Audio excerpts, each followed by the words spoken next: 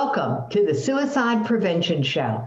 I'm Jackie Simmons, your host, and I'm super happy that you're here, especially right now. See, we're waking up the world, and we're waking up the world in the most emphatic way that we can, because right now we're going to go into the world of zero tolerance at a time when people are preaching tolerance and preaching all kinds of things about tolerance as being the way to having a peaceful society. I'm going to introduce you to another side of tolerance with Isabelle Mercier. And we're going to be talking about the power of zero tolerance. So hang on, this ride's going to be interesting. So Isabelle, join me in the studio. There you are. Do you like that? I do. That was good. Thank you. I think this is going to be a hoot. Okay.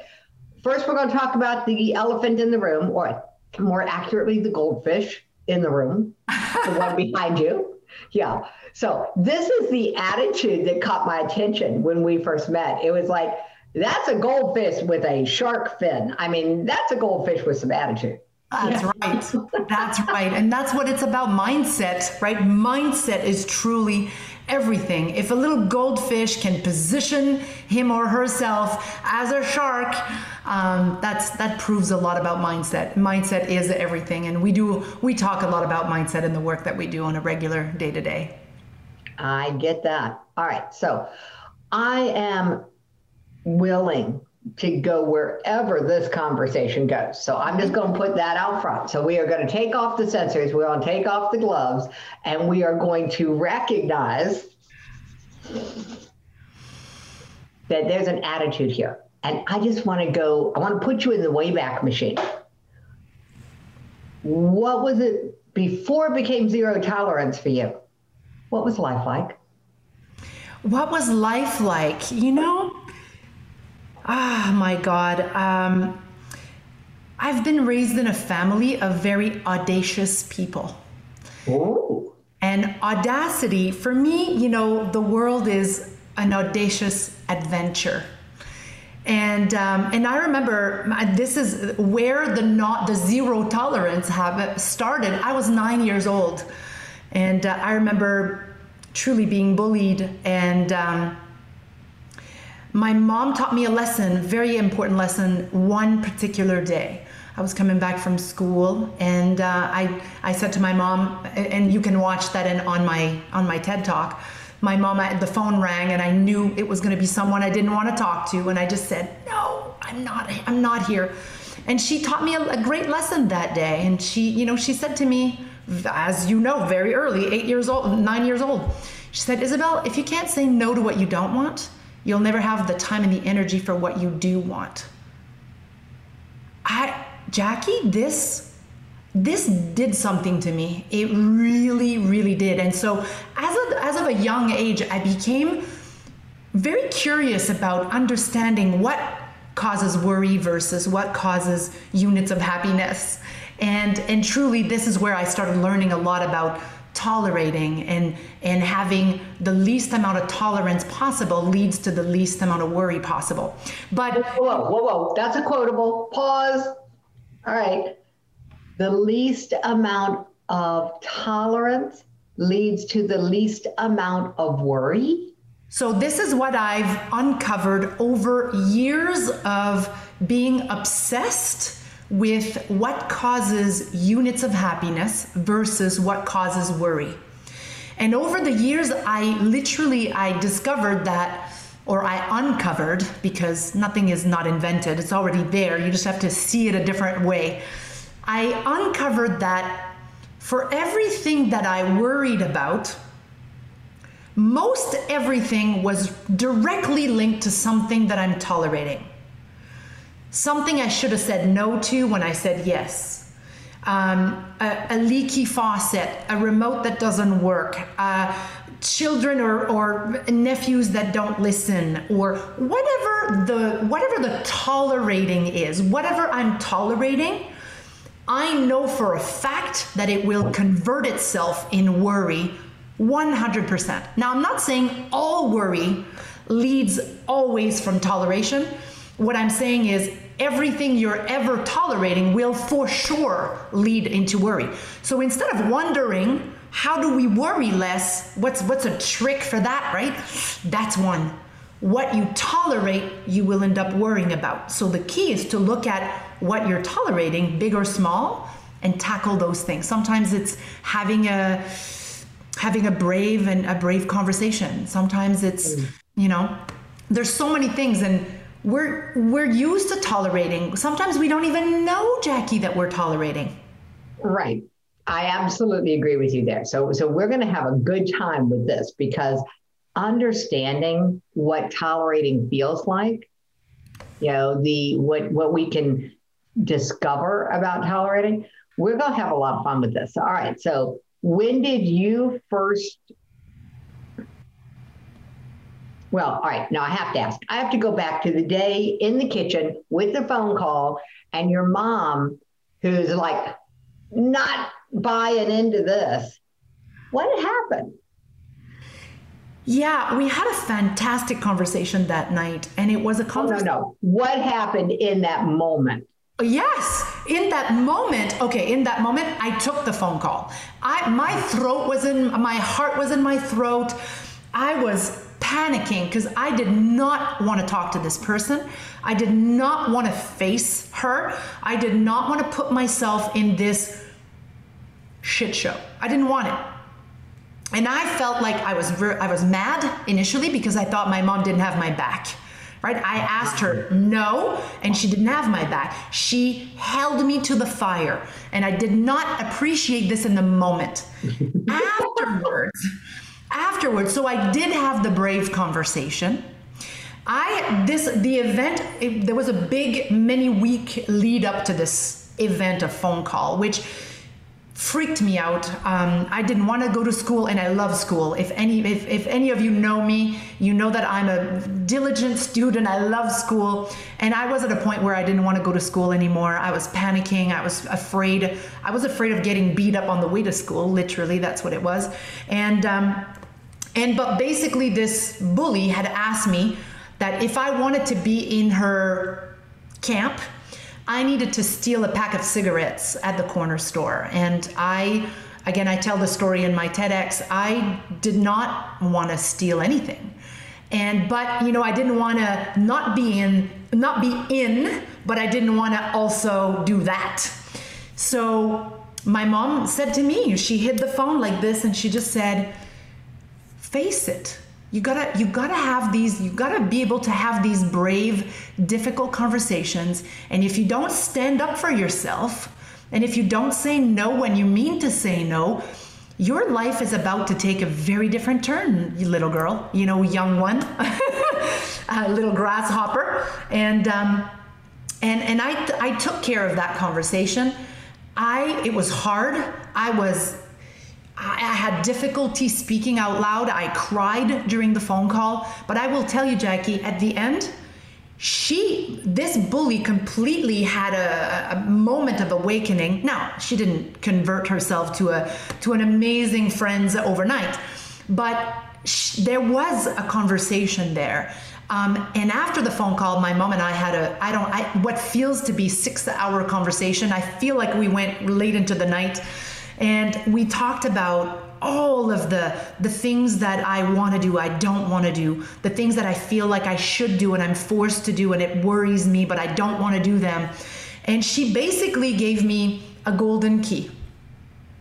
And that golden key was I'm very visual. So that golden key was, I'm holding the golden key and I decide when I want to do something and when I don't. I decide when it's good for me and when it's not.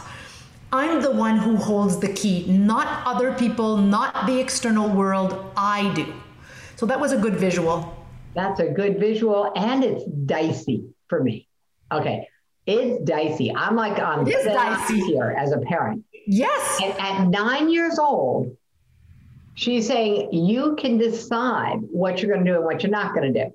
Now, were there any parameters around that? Of course, for sure. Oh, sure. Okay. I come from a family of pitching. I had to pitch ideas and I had to position. This is why I'm such a great positioner today. This is what I do now for a living, is help entrepreneurs and businesses and people uncover their secret sauce and own their genius. But yes, there was some really strict, my mother was actually very strict parameters, but allowing me to have adult conversations. I was raised in a hairdresser salon as well. I hung out with adults day in and day out. To have the conversations, to ask the questions, and to know when something feels right and when something doesn't feel right. And then came along other lessons of, it doesn't mean it doesn't feel right, that you don't have to do it, in terms of, if it's helping your brother. Well, if it doesn't feel right because you're busy today, you still have to help your brother. But it was in the lessons of what I am tolerating, what I am choosing to tolerate will for sure lead to a certain amount of worry in your life. All right. So having tolerated a lot of things in my life, as a matter of fact, I was told, and I decided this is what extreme toleration looks like. I was in the emergency room. They were trying to reposition my foot back onto my leg bones. Aye. And the doctor said, "You're really stoic." And I realized that that's not how I want to be in an emergency room. That's right. Yeah. But I realized that's extreme toleration. And so there's this line kind of between extreme toleration or just total acceptance. And I kind of flip back and forth on that one a lot. Toleration is not the opposite of acceptance, but it's something in there for me, and I'm not sure what it is. So take us further down this journey. We understand that what we tolerate is going to produce worry. Mm-hmm. So if we're worried, we can look at what we're tolerating. But it's not the only thing that produces worry, but tolerations do produce worry. Totally, absolutely. Toleration. So I'm with you so far here. Yes. But yeah, zero toleration that was such a compelling concept to me. So what I mean by that, Jackie, is we have choices. There are things we cannot control, right? There are things that we do need to accept. If I lose a loved one, I've lost my brother and my father to drug addiction. There's to alcoholism or drug addiction. There's things that I cannot control. There are things that I have to accept or that I choose to accept. You're absolutely right. Acceptance is freedom. Tolerating for me is something that you can choose differently, but you don't. Sometimes because you don't even know you're tolerating. Some people stay in a job that they absolutely hate for 25 years. They don't see it as toleration. They see it as their job to do that job to provide for their family. That's correct. And I see that as, yes, there's part job, it might be acceptance, but no, when there's acceptance, there's a freedom about it. Mm-hmm. Something that you're tolerating, there's a nag about it. There's a level of unfulfillment. There's a level of I can only view it as a nag. It's something that is not 100%. It's not something that you want 100%. It's something that you feel you should do, that you feel like there's a should or a would or a could. To me, those things they dim the life force out of someone. They dim the light, right? They dim the spark. So having had a lot of people in my family being in addiction, I've learned very early on that beautiful prayer of, acceptance and being able to accept what cannot be controlled. Mm. And there are so many things in our lives that we don't think we have a control over or a say in when we actually do.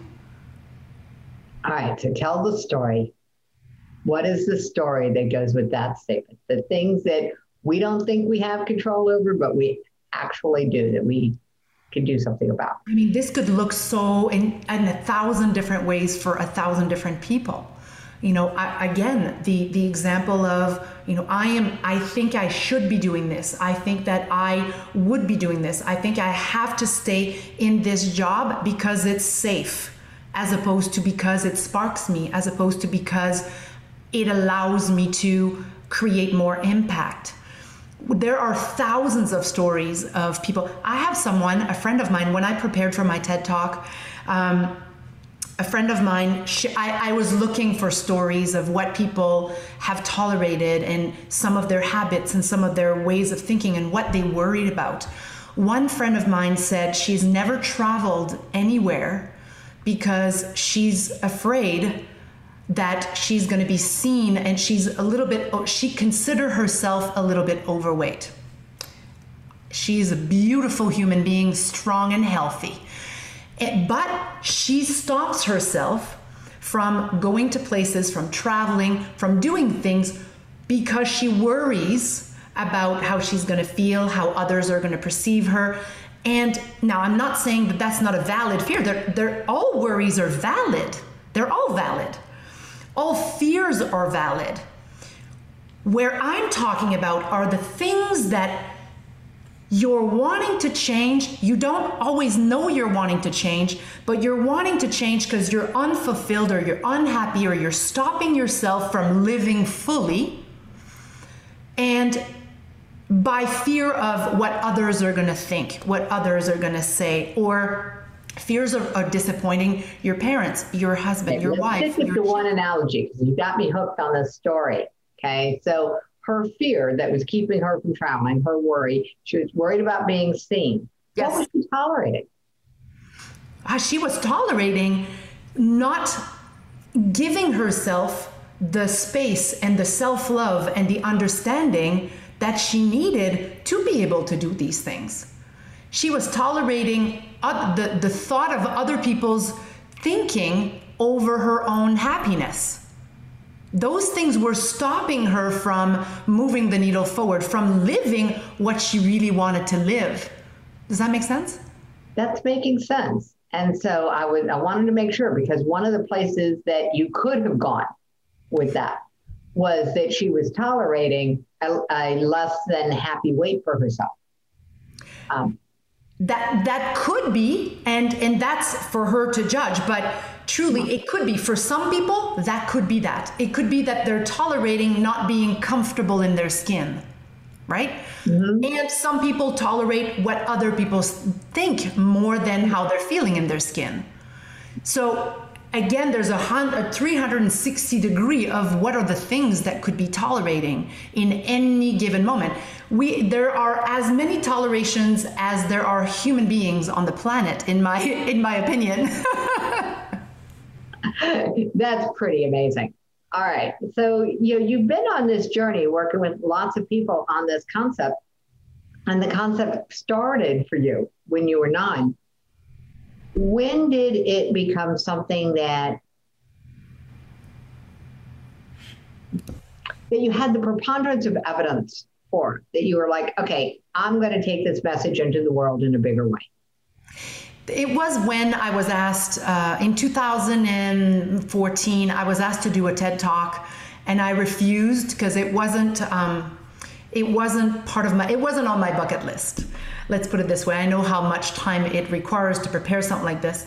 And over the years, I had a very big vision of impacting 1 million entrepreneurs by a certain date. And then I thought to myself, a TEDx would actually help me advance the needle there. So let's do that. So the moment that I decided to do and prepare and create a TEDx, that's where all these things all came into play a lot more, and all the pieces got aligned. The puzzle started taking shape.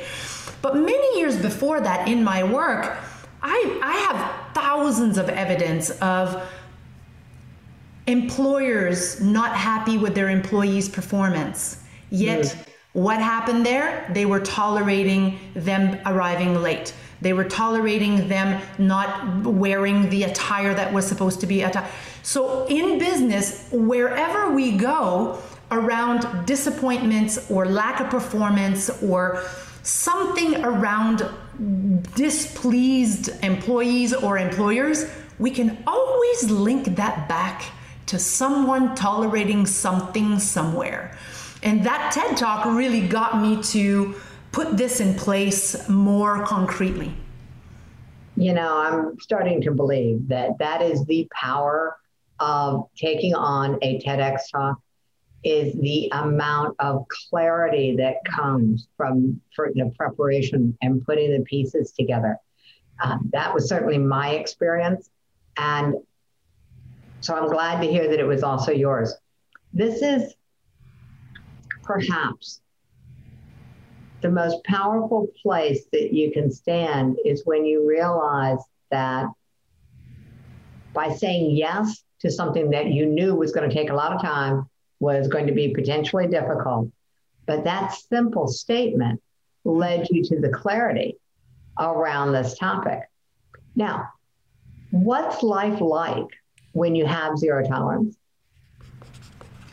You know, I'm glad you're asking me that, because a lot of people think that I'm someone who probably doesn't have a lot of patience, that doesn't have a lot of compassion, and that's not true at all.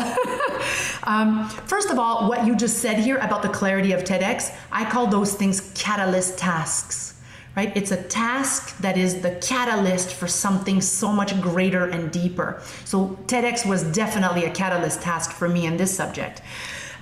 The life of zero tolerance is a life that is very conscious. I'm very conscious with my decisions. I'm conscious when I say yes to something. What are the reasons that I'm saying yes to? What are the benefits for everyone involved? It has to have a triple win-win, triple bottom line. I'm also very conscious to what I'm saying no to. And it's a life of hell yes or no. So if an opportunity is not a hell yes for me, for whatever reason, and it matters to me, then I will do what it takes to make it a hell yes for everyone involved, so that there is less things that I am tolerating and that is dimming my bulb. Because if my bulb is dim, I'm going to dim a whole bunch of other bulbs around me. And so it's a life of consciousness. It's a life of being able to say yes when I really mean to say yes, being honest and very clear in my communication. As Brené Brown said it very well, and I don't know if she said it first, but clear is kind. So communicating clearly, saying what I mean to say. Some people say to me, what did you mean by that in between the lines? I don't have in between lines. I say what I mean and mean what I say. So that is, I also have many tattoos, but one of them says, happiness is when what I think, say, and do are in harmony. So for me, a life of zero tolerance, and that doesn't mean I don't tolerate anything ever. There are tolerations, I'm just very aware of them. And then I either accept that it is, therefore it's no longer a toleration, or I do something about it, therefore it's no longer a toleration, right? So I do have a list of things that I tolerate, and I tend to bust things to take them and fix them, whether it's something to be fixed that's not working, whether it's a tough or brave conversation I need to have, whether it's saying no after I've already said yes. Like sometimes when you think, you have to come back and go, Sometimes when I hang up, I go, oh, I think I wasn't 100% clear. Let's call back, or let's communicate back and reiterate and be clear. So it's a simple life because it's honest.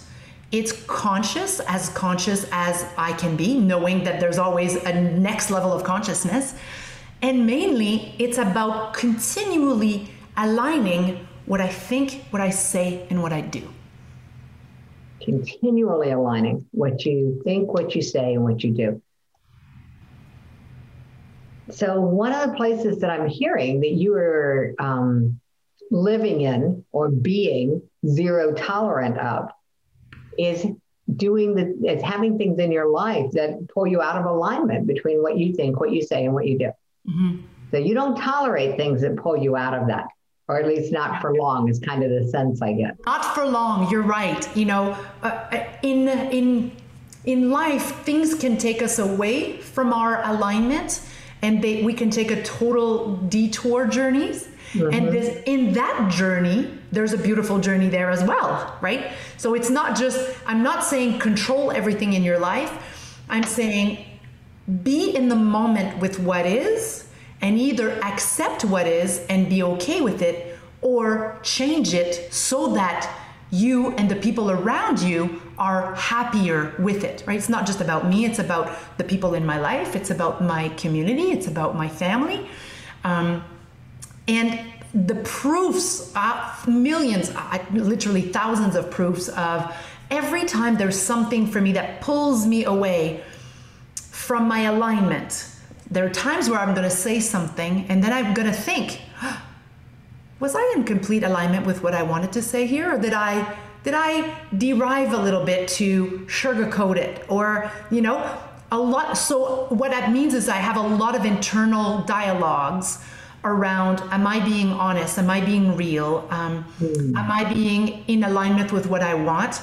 And when there is a journey that takes us away, there's a difference between being curious about where something is going to take you and knowing that you're going there in misalignment with who you are. That's well said. There is a difference between being curious to see where something's going to take you, and going knowingly in misalignment.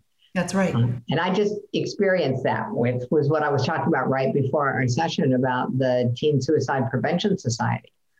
I had been handed this idea that the society could fill this need for real-time data, and we could petition, and get support around peer prevention programs. And that all sounded really good. And then I was not taking action on what I needed to do to put the website in place and to put the videos into the email. And I wasn't taking, and I was like, why am I not in action? Because I'm usually in action. And that's my normal state. And it wasn't until actually this morning that I got it. And it was like, oh, wait a minute. That's not what this society's about. It sounded good, and certainly it's needed. And I'm hoping somebody else picks it up, because the data is 2 years out of date by the time the Center for Disease Control publishes it most of the time. Yeah. No, I mean, they make exceptions, but pretty much. The reality is, though, that that's not my problem to fix. My problem to fix is this one. It's about normalizing the conversations. It's about pulling together the people like you who can take something that sounds so negative, zero tolerance, and turn it into such a powerful force in people's lives. Yeah. Because, I mean, let's face it, if this had been entitled How to Stop Worrying, it's not your personality or mine, and we would not have made it this far. That's right. We have to interrupt, right? You have to pique curiosity, interrupt, and go, what could she possibly be for non-tolerance, zero tolerance? Come on, you said it in the intro, right? Where we are in the world where tolerating and being helpful, and that it means all that, but it means all that in an aligned way. And we're all different for good reasons. And how you view something versus how I view something, that's the beauty when we're able to communicate that authentically and in alignment, and then magic happens, right? And in organizations, Jackie, it's the same thing. Organizations have manifestos. We have culture codes, right? We have core values. What are core values? They're not just beautiful words to write on a website and just have it there for the viewing. There's a lot of mission statements that are just that. I'll tell you, in at Leap Zone, mission statement is a swear word. The F word isn't, though. But mission statement is a swear word, because we don't care for mission statements. Mission statements gather dust on a shelf. We care that people are on a mission. And same thing with core values. When you have clear aligned, core values that are not just beautiful things, core values. It gives you the North Star that everybody needs in the family, in the organization, in the community to be in alignment with. When I go off alignment, how do I know that I'm off alignment? Because I know that I am not being or living what makes me me and what makes me feel like I'm in flow, like I'm doing what I'm supposed to be doing, and I'm doing it in the way that actually makes a difference on this planet, right? Gee, I'm sorry that you're not more passionate or enthusiastic. I know, it's the end of the day. It's been a big one. All right, so keeping on this theme and moving this through, because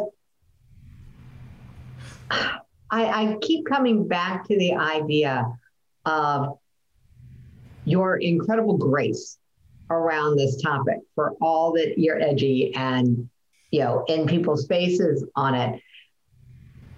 This power of understanding what a core value is and what an individual's core values really are. What are the top 10 core values that people don't know they have?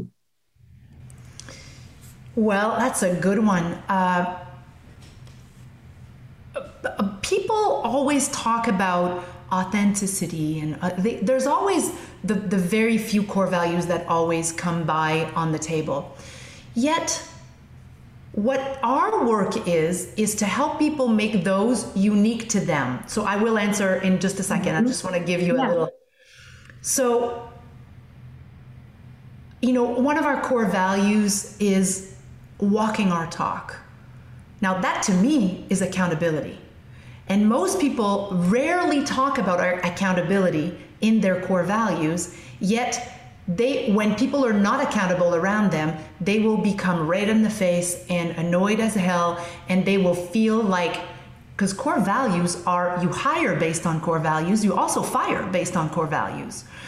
And you don't just hire employees and fire employees, you can also gain friends and also get rid of friends that are not in alignment with your core values. So for me, accountability is huge. It's one that is not often talked about, yet often in misalignment without knowing so.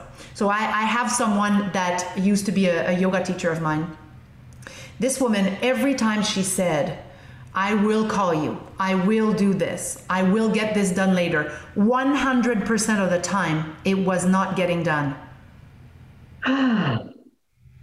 Core and accountability and walking our talk is the top core value of mine, truly. And so for me, I started saying, we'll see. But this was a total blind spot for her, complete blind spot. If you had talked to her, she would have said, I'm fully accountable. Yet for many years, not just a couple of conversations here, many years, 100% of the time, the experience of me, I can't speak for other people, but the experience of me with her was 100% never accountable. So this could never, at some point I just went, I'm not gonna have these types of conversation with this person because it's getting my knickers in a knot. And I don't need that, I really don't. So accountability is one of them. Self-responsibility is another one that is pretty rarely on people's core values, which is often misaligned with or in a feud with themselves internally. Wait. What's the difference between accountability and self-responsibility? Self-responsibility is when you, in my opinion anyways, is when, let's say I make a mistake or I'm late. I'm gonna say, that's me, that's my fault, or it's my responsibility. I dropped the ball on that. I'm sure we've all here, anybody listening, we've all met people who they're always blaming others. It's always others' fault. It's never about themselves. I believe that we attract the good, the bad, and the ugly in our lives. I believe that I'm responsible. When I get a cold, well, I believe that I probably did something. I overextended myself. I worked too hard to compromise my immune system. And why is it that that bug never got it? This is probably not a good conversation in COVID time, but but ultimately, I certainly don't want people to, I don't want to have 1,000 emails telling me I did not bring upon COVID on myself. I'm just explaining self-responsibility. Self-responsibility is when I know what I'm accountable for and I am responsible for it. I believe that I do not blame others. I'm always responsible for what is going on here. So I take most responsibility. And in a team, having someone who's saying, you know what, that's me, I'll take care, I'll fix it, versus, oh, that's because such and such happened and so did that. Well, that's much harder, to work with team players that way. So accountability, I will say I will do what I say I will do, and I will do it when I said I was going to do it. Self-responsibility is, it is my responsibility to be accountable for myself, for my actions, and for what I bring upon. Cool. All right. So those are two. What's another one? So accountability, self-responsibility. What's another one that is should often be or is desired but rarely there? That was your question, right? Should be in the core values. No. What are the big core values that you don't see that people have, or they actually have, but they don't think to put them on their list? Mm-hmm. Yeah. So those are two definite big ones. Another one that I don't see often that people have is the level of happiness. So a core value could be that we wholeheartedly believe. So core values are communicated by we make life better because we wholeheartedly believe. Before your core values, if you say we make life better because we wholeheartedly believe, it becomes more about what you believe rather than what you would like to see, right? So level of happiness. I wholeheartedly believe that my happiness is not more important than my team's happiness. And it's when you're working with a team and you have a triple bottom line in mind, meaning, the planet is doing better, your community is doing better, your employees are doing better, and yourself within your culture is happy and doing better. That is key, and more we're going to see that more and more in companies' core values and people's core values, the level of joy and the level of happiness. And it is proven that when people are happy and experience more joy, they're better at work. They do better in everywhere, right? So, yeah. Yeah, happiness and joy are two key indicators of performance, productivity, passion, parenting. I mean, it's something that is so missed and misunderstood that it's like the oxygen mask. Put your mask on first. Take care of your own happiness and joy first. Absolutely, 100%. Yeah. Cool. All right. So those are three big ones: happiness and joy. And not just for yourself, but you take care of yourself first, and then you take care of your community, and then you take care of the world. What's another one? Making life better. Making life better. Wholeheartedly believing that what we're doing can make life better. And we're doing it to make life better. Gone are the days where anybody or companies or organizations are all about profit anymore. The consciousness, the raise of consciousness in organizations is at an all-time high in terms of need. It's very needed nowadays. We talked about that 20 years ago, my partner and I'm sure that there's plenty of people in your community who have been talking about this consciousness in business for years. And it is now starting, it used to be talked about, now it's starting to be actualized. We're starting to see that organizations are more about their business model is designed to make life better for everyone, not just their own bank accounts, right? So making life better is another big one that is, it helps teams get aligned to do so much more that they could ever have thought about. And core values, what I was saying earlier about it allows you to hire and fire because of misalignment. Years ago, we had a very, very challenging client. And one of our core values was fun. Another one was level of happiness. Another one was, of course, accountability. And we had 7 core values. And one of our employees, at some point in one of our team meetings, we had team meetings every day, said to me, Isabelle, why is it that we're still working with this client? They violate 5 of our 7 core values. And I said, you're absolutely right. They're complete hell to work with. And I will tell you why, because your leader doesn't have the guts to let them go. Your leader is thinking about the team and is thinking about the salaries and keeping the lights on. That I forgot to mention, that client represented 75% of our revenue at the time. Ooh, yeah, details. That's just a little detail. It's a little detail that's super important, right? Yeah. And he said, yeah. And in thinking of the team, none of us are happy working with this client. And I'm like, I'm very aware. And I've been trying to replace this client for a while. And then another big lesson. I realized that in order to gain something new, you have to let go of something.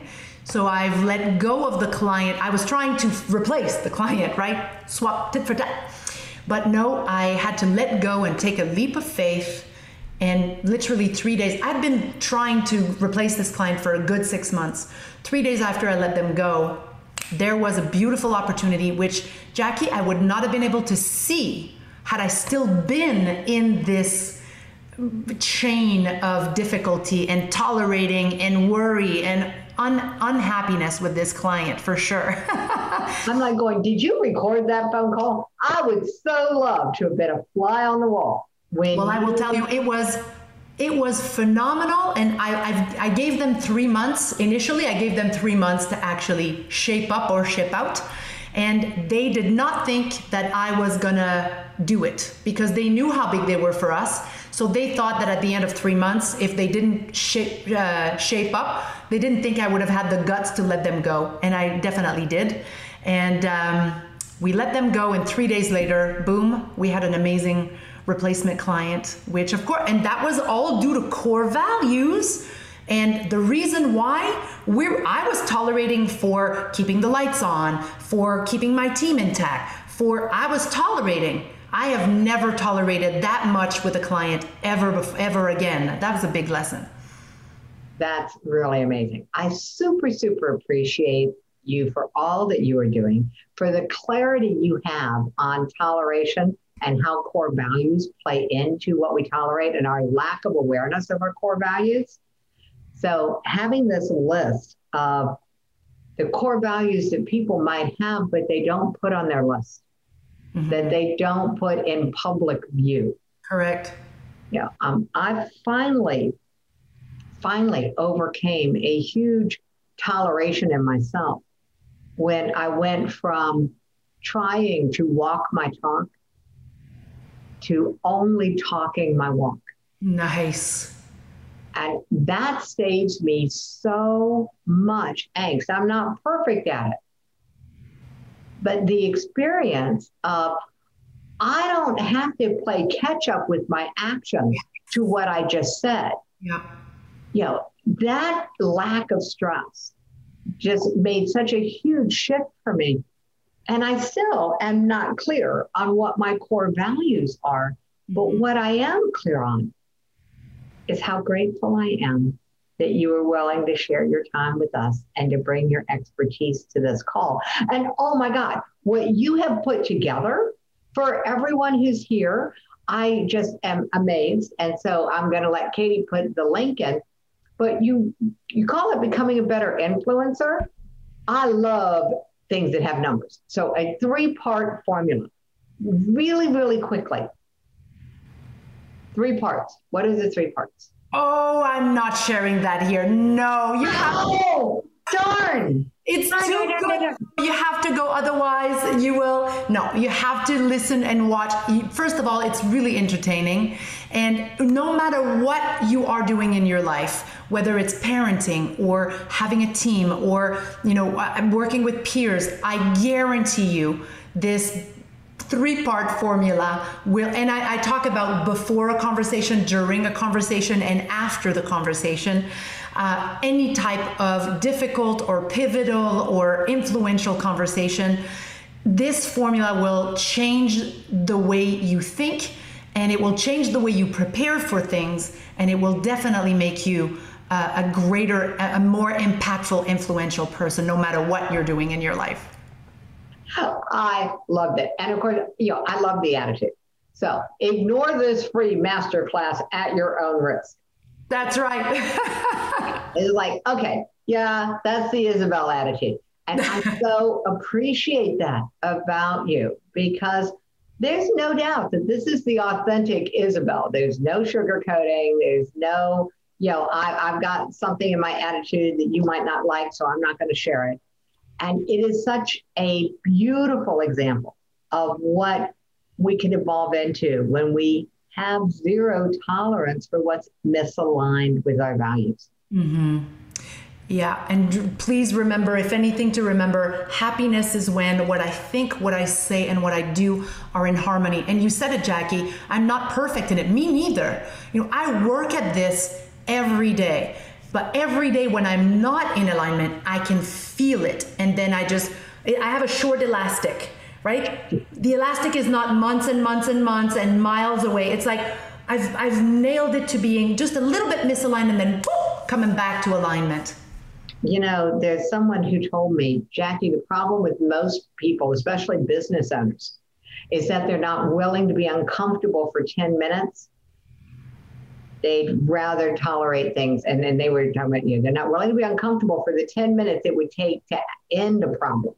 And the worst part about that, you're absolutely right, but they're willing to be uncomfortable and unhappy for years to avoid an uncomfortable 10-minute conversation. That's the truth right there. And I will tell you, this unhappiness for years creates cancer. Well, I'm a firm believer in that worry, especially worry about money, is the root of all disease, whether it's dis-ease Correct. Or disease. And so you're right. This ability to tolerate, it's not a muscle you want to strengthen, people.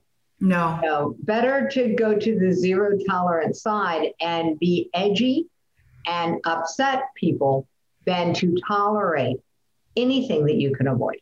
And I loved your solution. If I'm tolerating something, I'm either going to fix it or I'm going to accept it. If I can't let it go. Yeah. And there are things we don't want to let go that we have to tolerate.